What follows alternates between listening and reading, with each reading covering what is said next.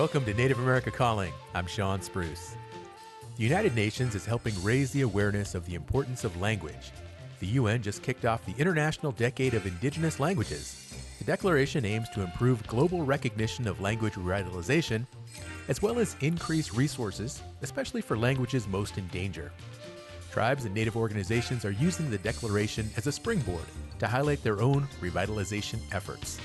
We'll learn more coming up right after the news.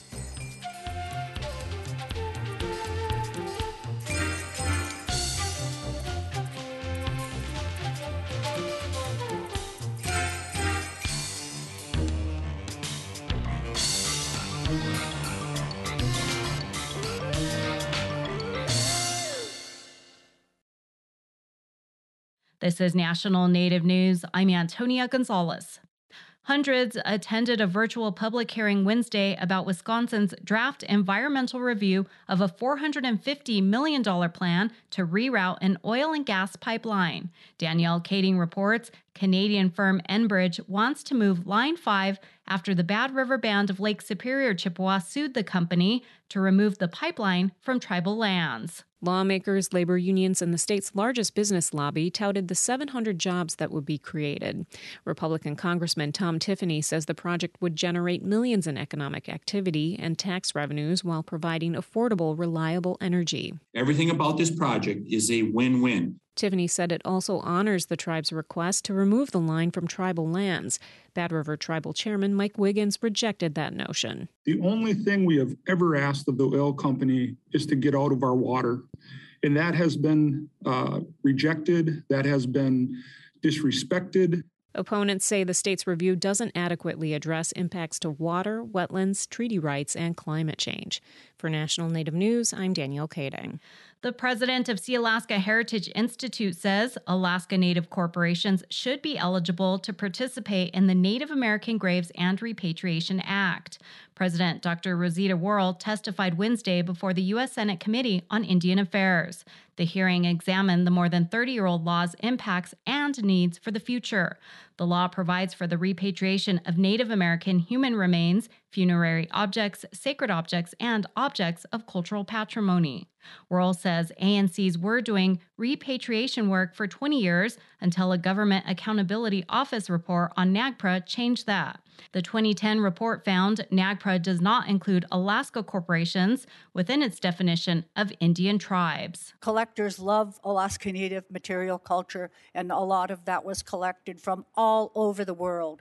And so we started to do an inventory of all of our cultural objects and museums, and we finally quit when we reached almost 100,000. And we were busy with doing repatriation claims, and we were very surprised, when we were declared ineligible. We did a legal review, and we thought that we should have been declared eligible. But unfortunately, that was not the case. And in our region, repatriation claims came to all but a stop, except for our one regional tribe. Worrell says it's not only a loss not to be able to continue work of seeking the return of ancestors and objects, but there's also cultural hurt. In addition to halting the repatriation process, what was also halted was dealing with the trauma of the removal of our ancestral remains, dealing with the removal of our sacred objects. So we were not able to continue the path that we had been on in terms of our cultural healing from that trauma. So it had both the administrative, operative kind of things, but it also had an impact on our culture. Worrell recommended the reburial of remains be allowed to return to where they were taken from and increased funding for tribes and museums. Other recommendations made to the committee, the administration of NAGPRA to move from the National Park Service to the Bureau of Indian Affairs, increased penalties for failure to follow NAGPRA, and measures to protect confidential tribal information. I'm Antonia Gonzalez.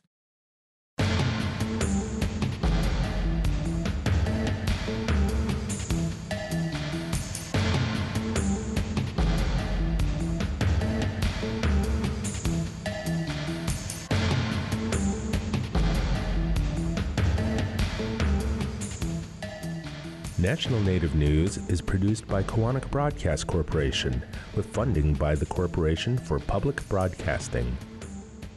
There are now booster recommendations for all 3 available COVID-19 vaccines in the United States, and you may choose which booster shot you receive. More info at aip.org or cdc.gov/coronavirus, who support this show.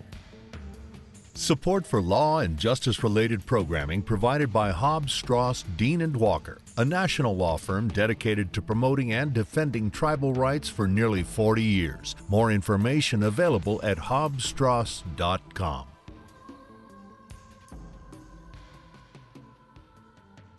Native Voice One, the Native American Radio Network.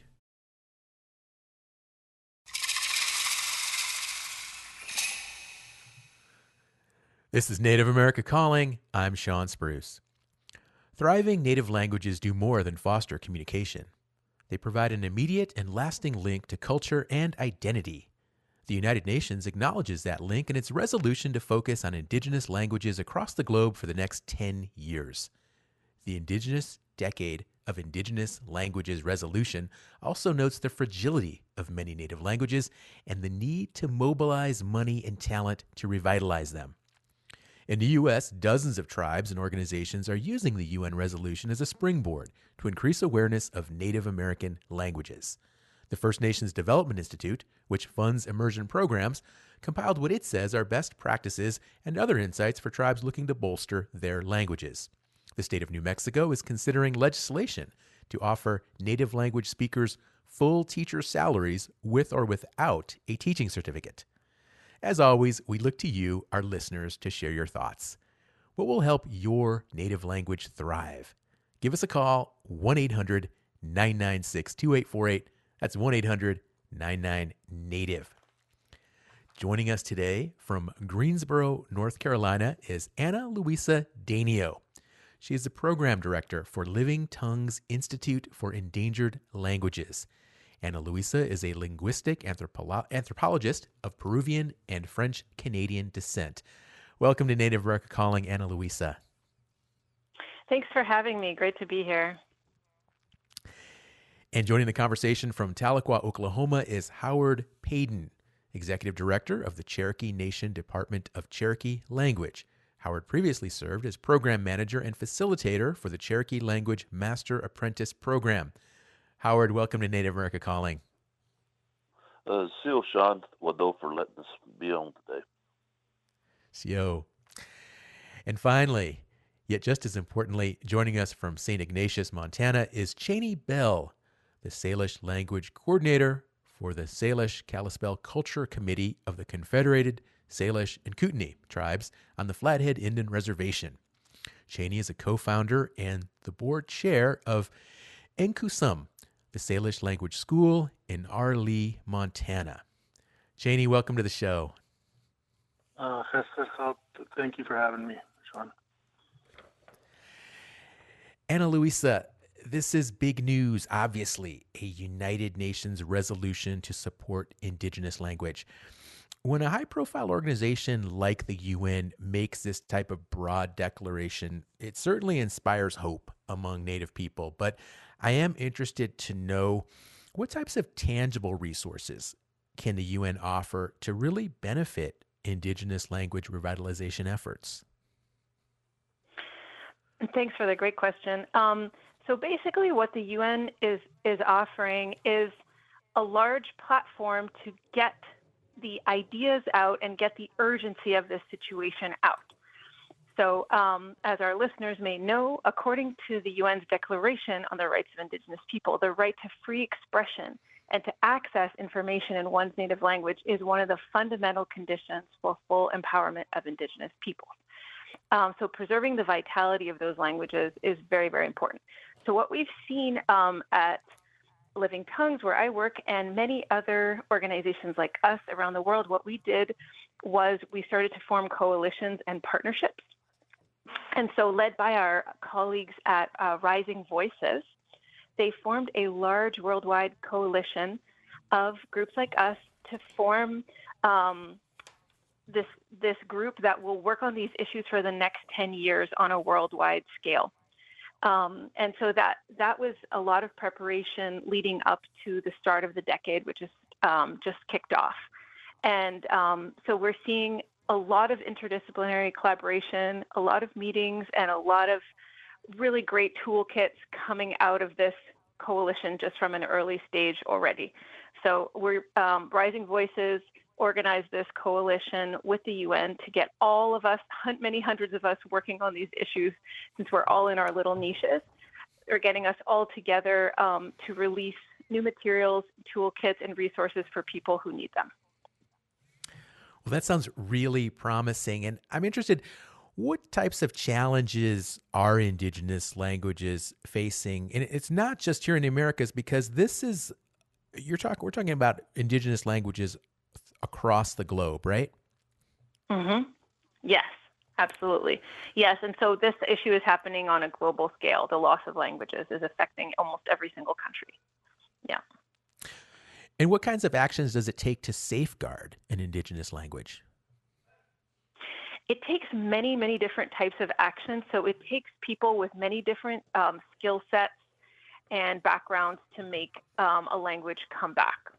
So basically at Living Tongues, we work on the scientific side and the technological side. So we help with the documentation, the recording, the editing, and training people to get their materials online in the form of dictionaries and other types of digital tools. So we work on that. But we also help train people and help offer advice for all the other types of work that can be done in language revitalization. So, of course, teacher training is really important, curriculum building, and in those curriculums, having the resources that the teachers and administrators need to actually use in the classroom. So there's definitely a lot of cross-pollination back and forth between other organizations, such as 7000.org. They work on online curriculum building for different Native languages. So there's a lot of people focused on that field. We're focused on building online dictionaries, which is a very, very vast endeavor that we're trying to do on a global scale. Yeah. Well, I really like the name Living Tongue Institute. That really summarizes what you folks do so well. And I'm interested because obviously these are really, really challenging efforts, right?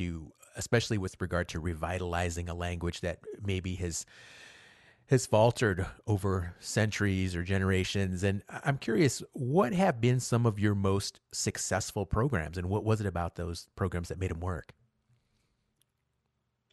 Some of our most successful programs are really these close collaborations with communities, where the communities really drive the projects themselves and set the goals and work with us every step of the way to document a language. So, for example, we have many active projects with our staff in India. We're working on documenting a whole language family there called the Munda language family. And we're bringing a lot of those languages online for the first time and publishing children's books and dictionaries for the first time in many of these languages that had no writing systems or whatnot. We've also seen some great progress here in the U.S. We are currently in a 3-year partnership with the Tutlo Saponi Monacan project that we're doing. So we've partnered with the Haliwa Saponi Nation here in North Carolina, where I'm based, and we're working on a very large dictionary that will serve many descendants from the Saponi and other tribes in the area. So this online dictionary will serve people in North Carolina and in Virginia and in Ohio as well. So that's a 3-year project, and we're seeing a lot of success. Yes. Well, that's great to hear. It sounds really, really interesting. And I'm also interested, so you're working with these communities across the globe, and how do you actually connect with these communities through your organization? That must be challenging to make these, to establish these partnerships. Yes, it definitely is challenging. Before the COVID life, we used to travel a lot and work directly in communities and do a lot of the documentation in person. and recordings and trainings on the ground. Now most of our programs have moved online, but luckily we have, for example, a staff in India who our staffers are able to go out into communities and still make recordings and help the community collaboration move forward in India. And everything else, for example, our collaboration on the Tutulosa-Poni Monacan Living Dictionary, that one we're working 100% online remotely to stay safe for COVID. I see. And Louisa, one issue that I see here in the U.S., we have more than 570 tribal nations, a wide range of native languages, and there are some communities where fluency rates are quite high. Almost everyone speaks the language. Children grow up learning English as a second language. And then we also have communities where there are only a handful of fluent speakers. And I'm curious to know, if one has to choose, where are resources and talent better directed? Toward Native communities with high existing rates of fluency or communities with fewer speakers? That's a very good question, and it's hard to give an exact answer because I would say it really depends on the community and their goals. We've been amazed to see communities contact us regularly who they have lost their last speakers decades ago, and now there's interested people who want to revive based on recordings. So that's why we think it's absolutely crucial to make those recordings with the last fluent speakers before they pass on. And that's not an easy endeavor because there's a lot of work and planning and, trust and agreement that has to go into that. So I would say both are equally important.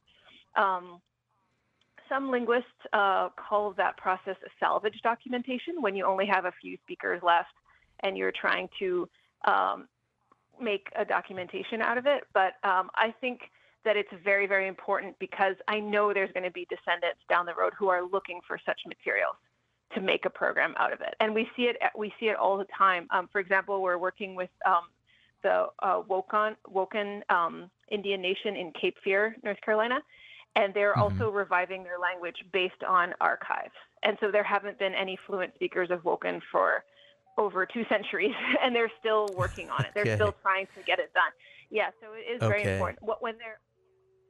Well, thank you for that background.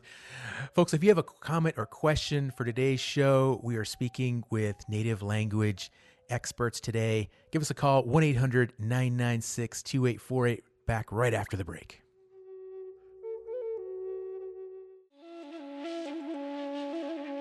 A new TV series explores the contributions of Indigenous knowledge and the scientific basis behind traditional building materials, agriculture, clothing, and even cosmetics. We'll hear from the creators of Indigigenius and get a preview of the show coming up on the next Native America Calling.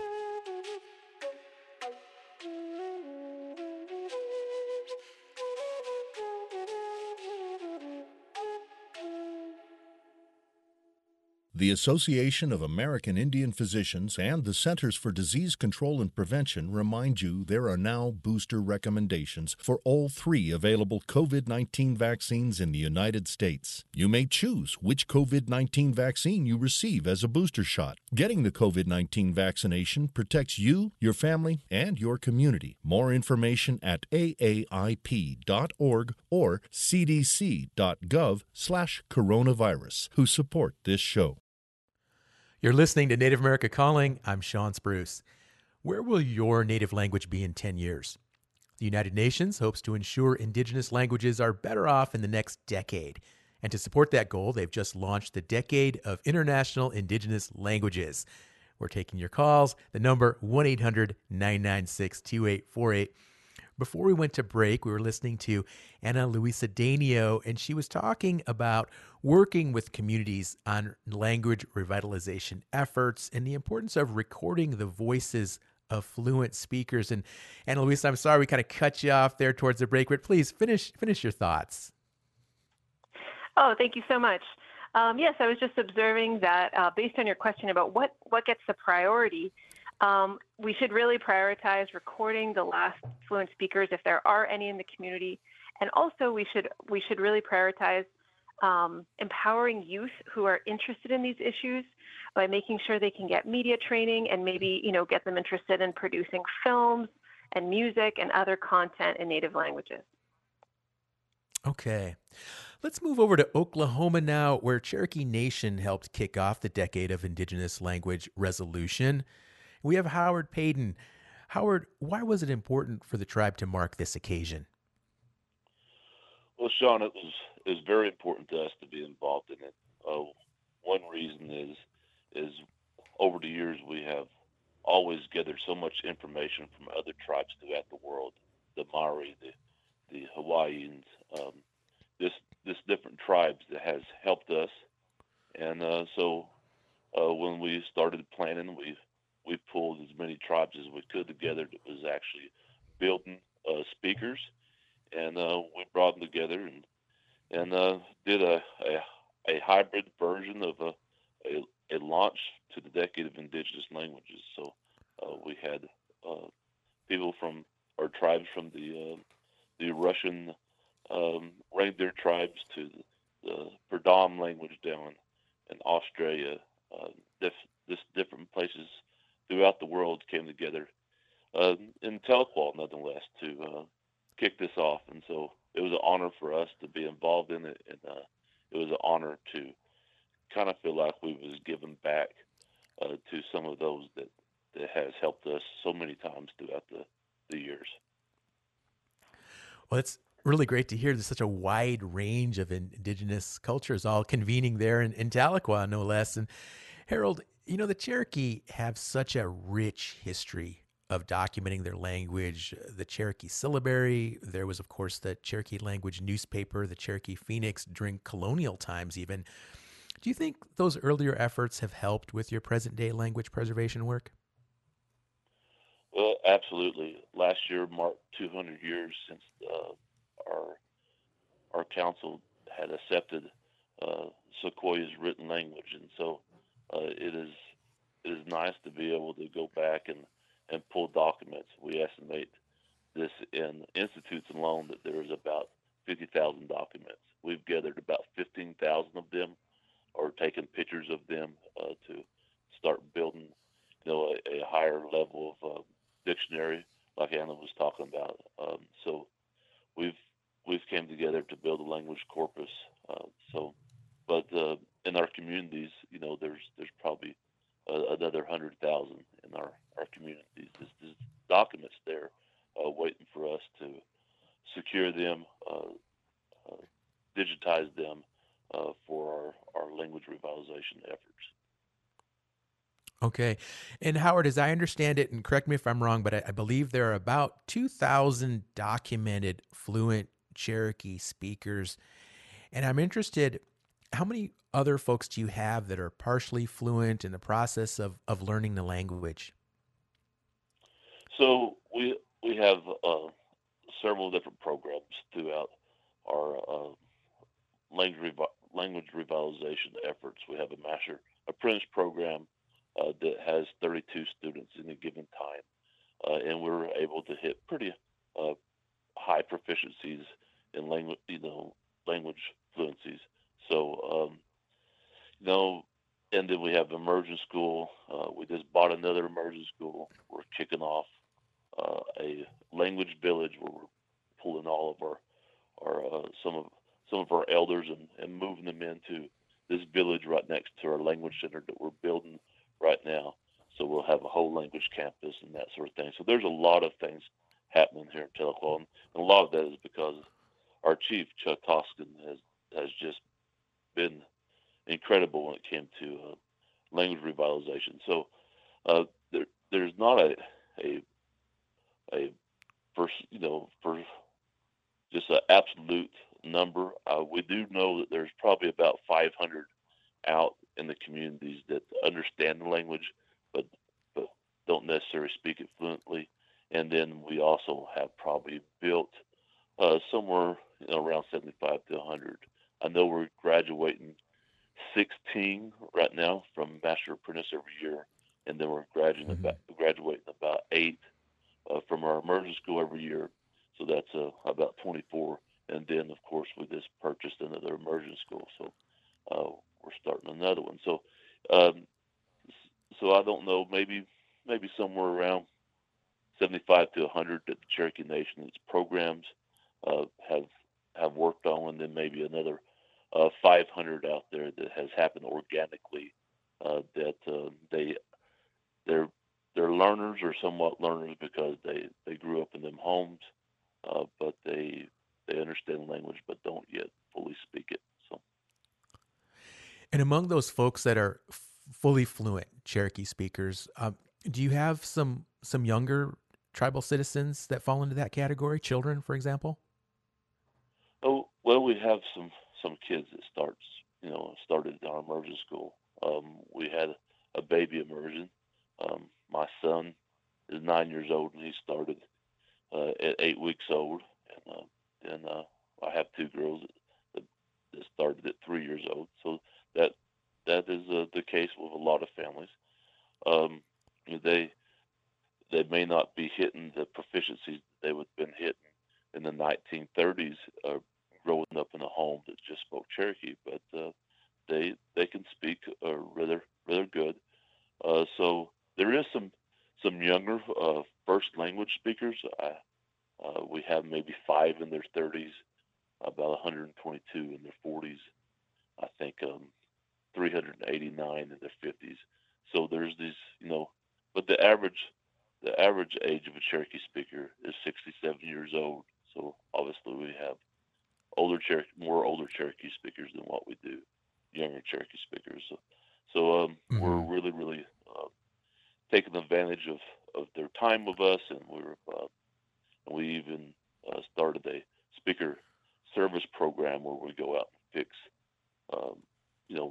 problems that may be in their home, or if they need wood or whatever. We're trying to make sure that we increase the quality of life of our Cherokee speakers, because to be quite frank, we need them, and so we need them to be with us as long as possible. Last year we lost 150 of our Cherokee speakers, and so we're losing about 8% of that population a year. So our tribe is doing everything we can, even in the medical field.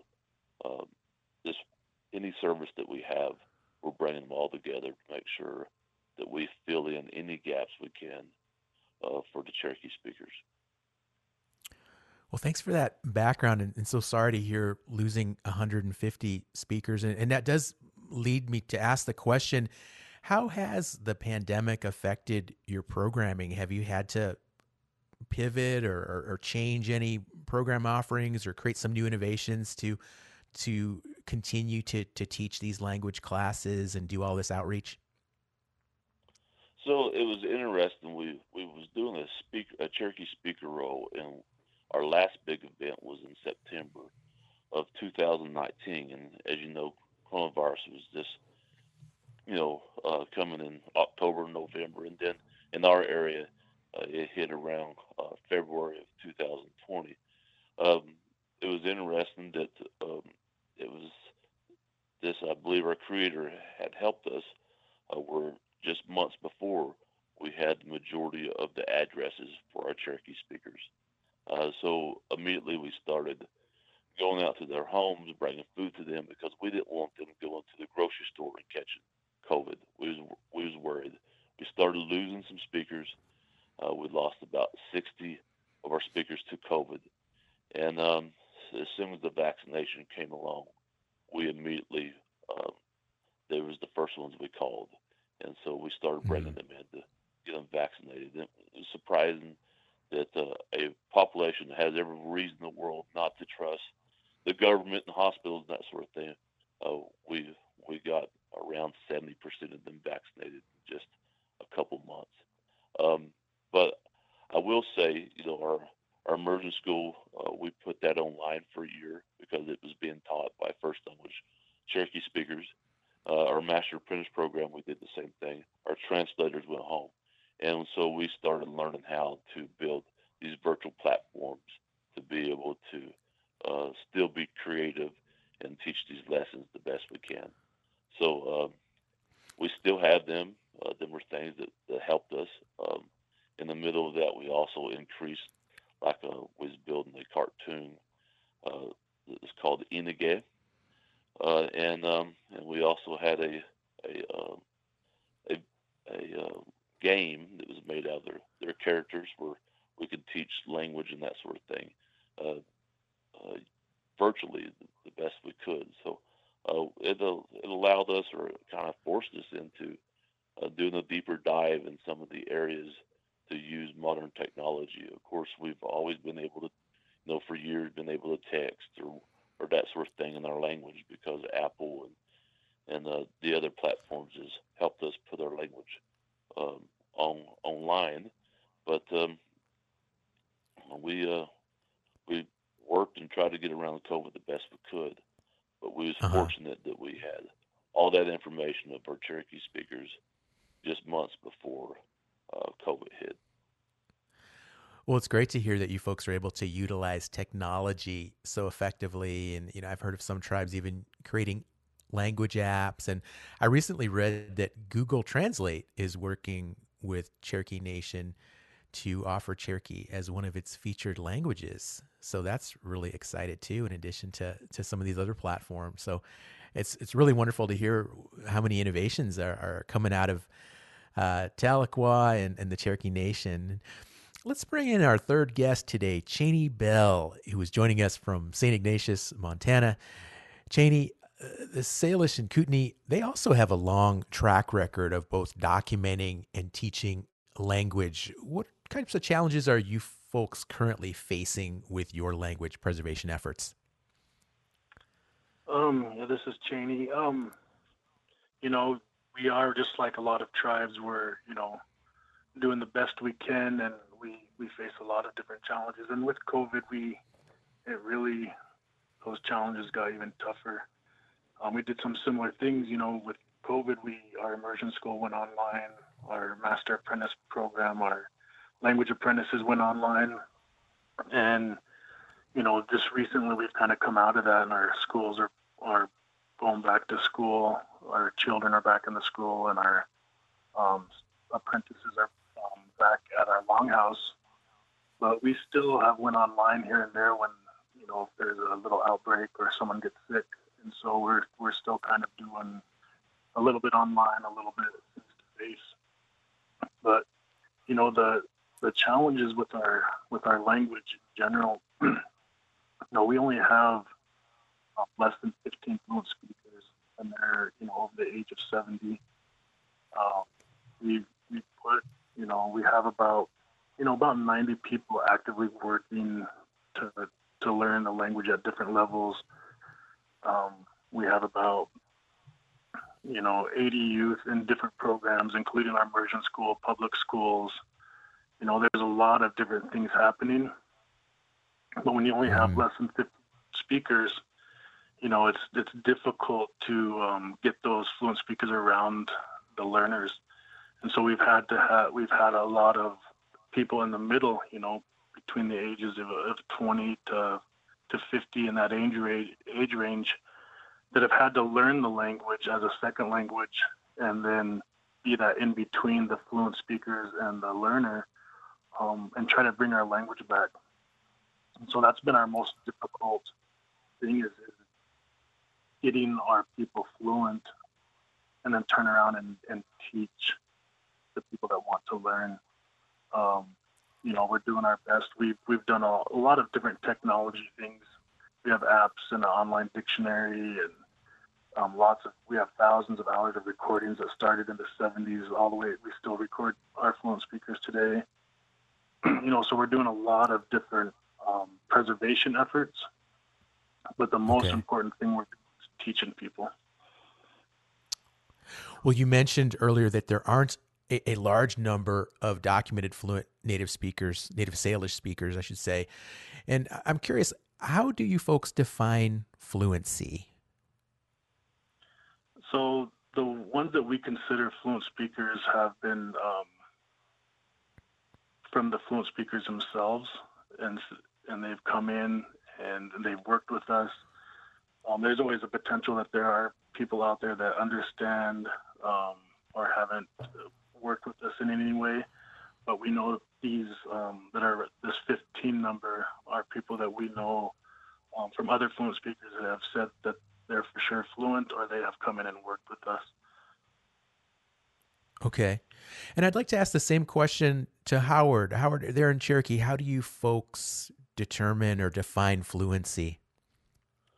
So how we define fluency is that it's a first language Cherokee speaker. They spoke language from birth until they continue to speak language throughout the course of their life, and they're recognized by their community as a Cherokee speaker.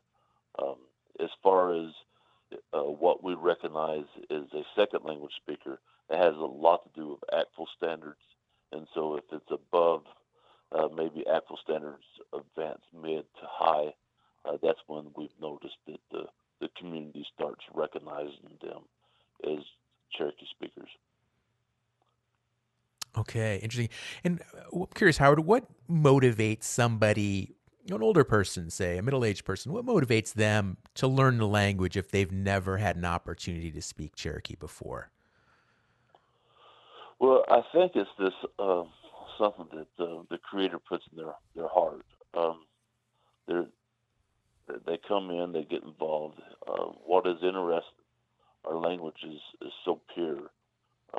There's a vein of purity that they interface with, that they know that hey, this is something different, and so they get around that, and they navigate. They move towards it like a moth towards light.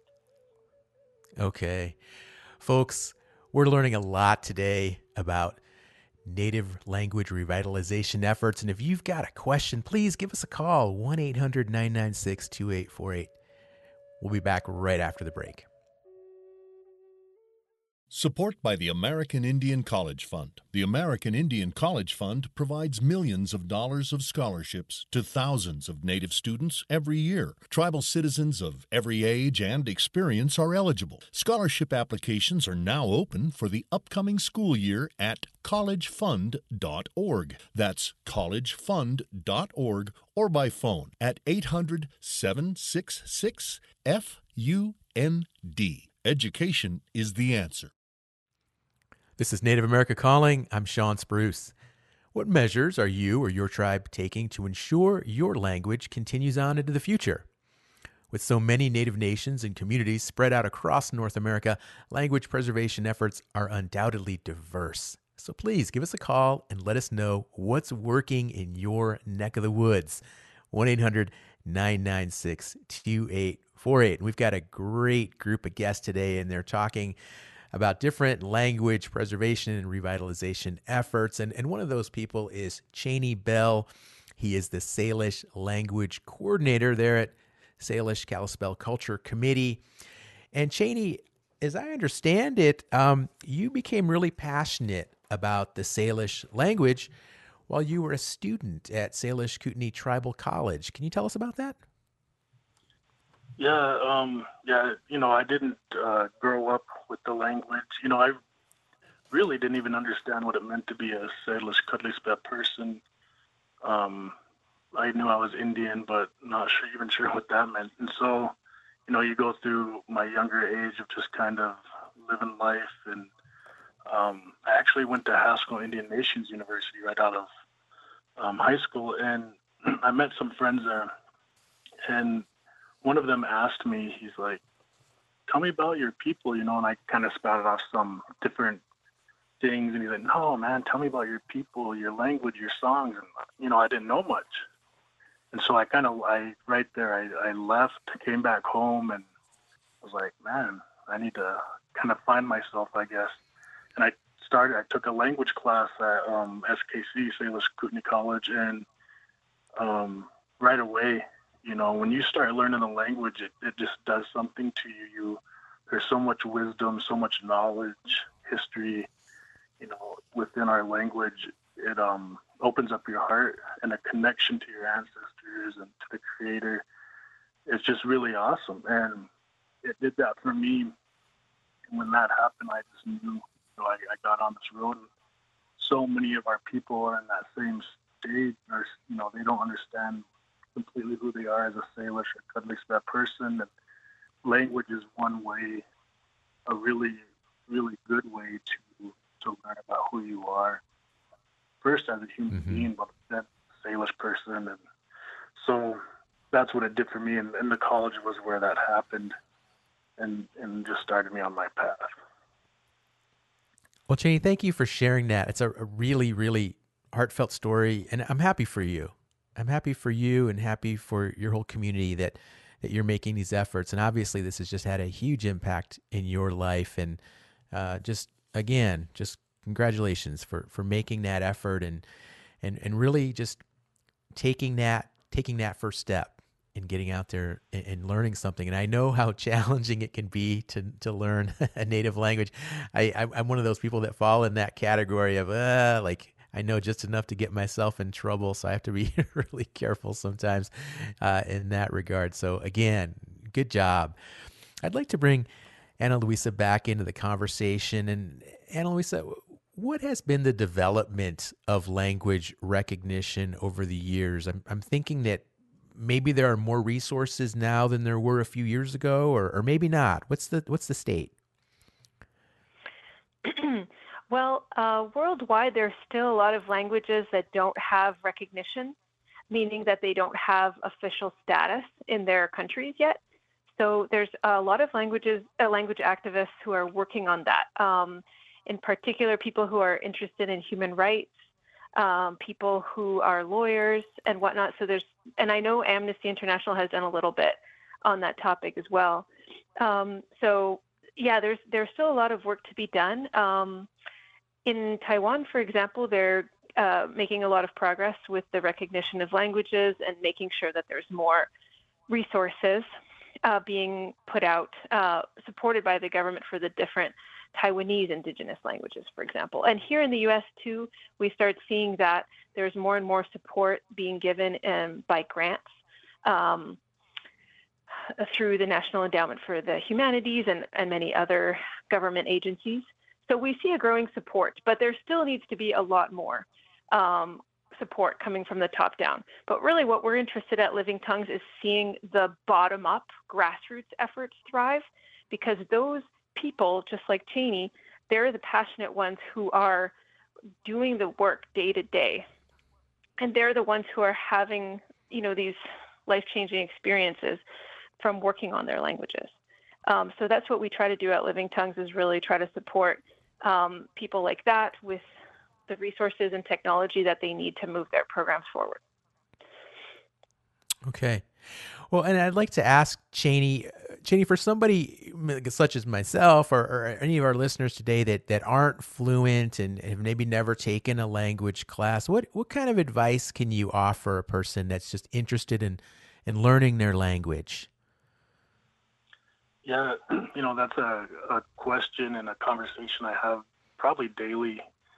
Just in the position I'm in now, I get constantly people from our tribe and tribal members and just a lot of different people asking that. How do I learn? Why should I learn? And the first thing I tell them is, everybody's at a different place in their life, and this journey is your journey. You're going to do it for your reasons.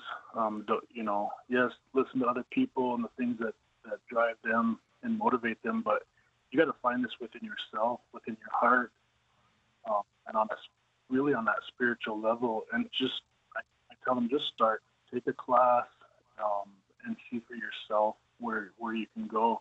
Just take that first step to start learning.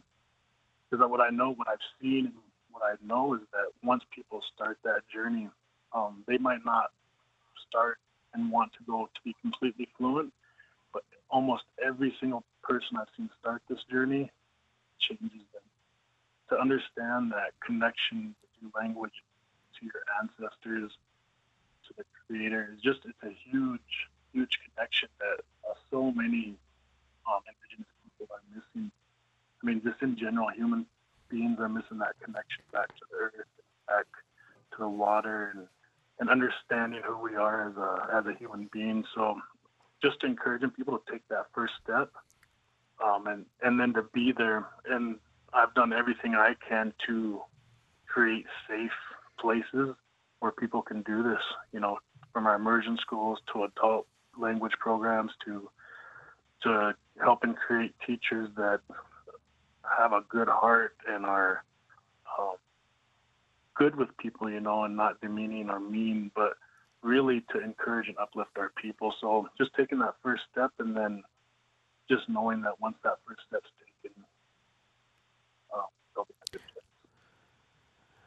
Well, it's really inspiring the way you put that. It'll change you. Even if you don't become fluent, it will change you. And Cheney, I'm interested in knowing, this UN declaration. Does that do anything for your efforts there in terms of resources that might be available or support? Definitely it's awesome. The awareness it brings worldwide, the awareness it brings to our communities. And I really I was thinking about, the Crow tribe and some other tribes. I have some good friends in Crow, and then some other tribes that have a lot of speakers still. They really need that awareness. I always think if they would do a campaign to bring the awareness to their people, to their fluent speakers, speak to your children, billboards, just everything, speak your language. That kind of awareness worldwide, the importance of your language. But then to the tribes that are struggling, that have a few speakers or one or maybe none, how important it is to do things now. The urgency to record your fluent speakers, the urgency to take a fluent speaker and maybe one other dedicated person and pass that language to a younger person. One or two, keep that language alive from a fluent speaker to a young person, and then push that person to teach two people. Keep your language alive in whatever way you can. So that's how I could see it. Of course, I hope more funding and more networking happens. But for us, it's a day-to-day thing, and we're just trying to take the knowledge that we learn and pass it to our people and to our children.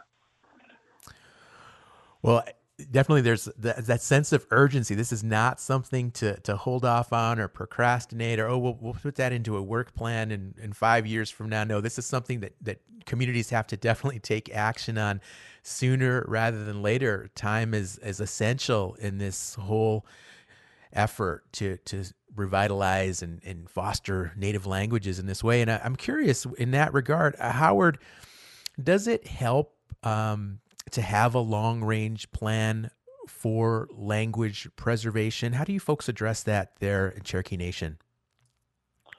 So we started our first strategic plan in 2012, and we started doing 1-year plans, 5-year plans, 10-year plans, 20, and then up to 100-year plans. We recently redid that about 3 or 4 years ago. And, some of the things that we thought that would take 10, 20 years, sometimes they don't take that long when you start having that plan. So what to build a strategic plan is to have something ready and available. So if funding comes down, that they can ask you, hey, what's your next step? Well, you know your next step. You know exactly what's happening. Your whole team knows what's happening. And so it immediately helps one another to come as a Sawadanto, one heart, and go in one direction. So I think it's really vital. Now, Howard, earlier you shared some statistics, and there at Cherokee Nation, you folks have a really good grasp on who's fluent and who's semi-fluent. And I think, again, of just so many tribes, well over 500 tribes across the United States, and that's not even thinking of indigenous communities in South America and up in Canada. But, there's such a wide range of fluency amongst tribes. And I'm wondering, do you think most tribes are knowledgeable about how many fluent speakers they have? And is there any kind of agreed upon way of keeping track of that? Well, you make a real good observation. With European contact, they estimate there's 350 languages here in the United States, and now I believe last I heard we had 115, and 79 of them are really, really in danger. The next couple of decades, if something doesn't really happen, we could lose up to 79 of our indigenous languages. So every tribe does things a little different. As for us, we were still in disbelief that we was losing our language until just recent years. And what helped that is we started doing kind of a community awareness, and we did some community readiness. We did some focus groups. We broke down our nation and different demographics and asked them questions just to find out, okay, how do you activate the different demographics of our nation for language revitalization? And one of the things that came out of that is that when Cherokees knew that their language was dying, they immediately started acting different in them groups and them focus groups. And so it was clear that our folks did not know that their language was dying. So one of the things we done was a speaker role where we we got a book and did archival paper and printed it a certain way, glued it together a certain way so it'd last several centuries, and did a certain type of ink and that sort of thing to sign it, saying, okay, this is non-acid paper and this sort of thing. Sign this. This is going to last 500 years, and we'll give you a medallion and that sort of thing. Our speakers started coming out to sign that. I know our last meeting we had over 600 speakers in one location, and that was the first time that many Cherokee speakers gathered together since they stood in a ring to vote against Oklahoma statehood in the early 1900s. So bringing that together to prove it, we had to prove to our public that we was losing it. And when that happened, it changed our public's perspective, and they started rallying around what was happening in the language department. So, okay. Well, Howard, we've only got time for just one more question before we're going to have to wrap up the show, about another minute. But if you could I'd like to ask you, what do you think is the biggest threat currently to keeping native languages thriving? Biggest threat, if you just answer that in about a minute.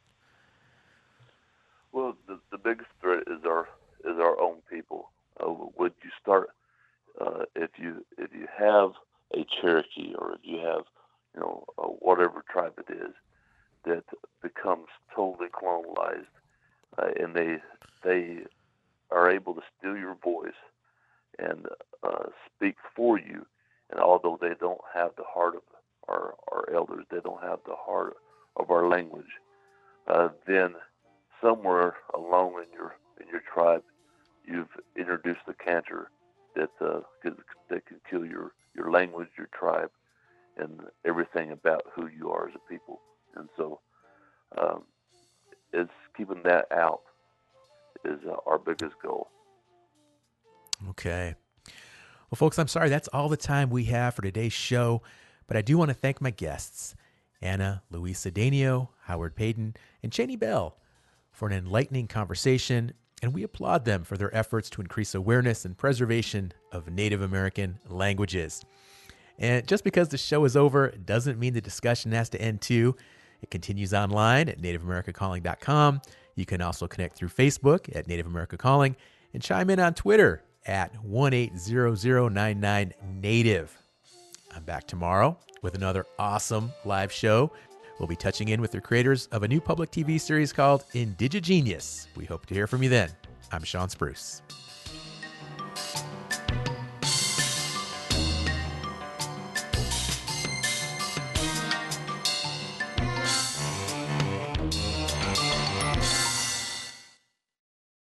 Chesco Holt, Tapi stem het me sets out. Twinkle tausend so a sequel suchen so casems yet twa ut uquint chat.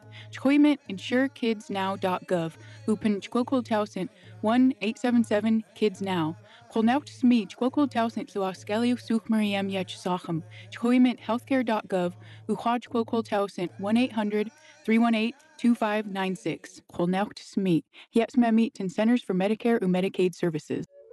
Support by Roswell Park, who know tribal communities face persistent challenges in health equity, such as cancer and higher death rates. The Center for Indigenous Cancer Research at Roswell Park Comprehensive Cancer Center is dedicated to advancing cancer research that will lead to translatable science, medicine, and cancer care for Indigenous populations worldwide. Are you at high risk for cancer? A no-charge online assessment tool is available at roswellpark.org/assessme.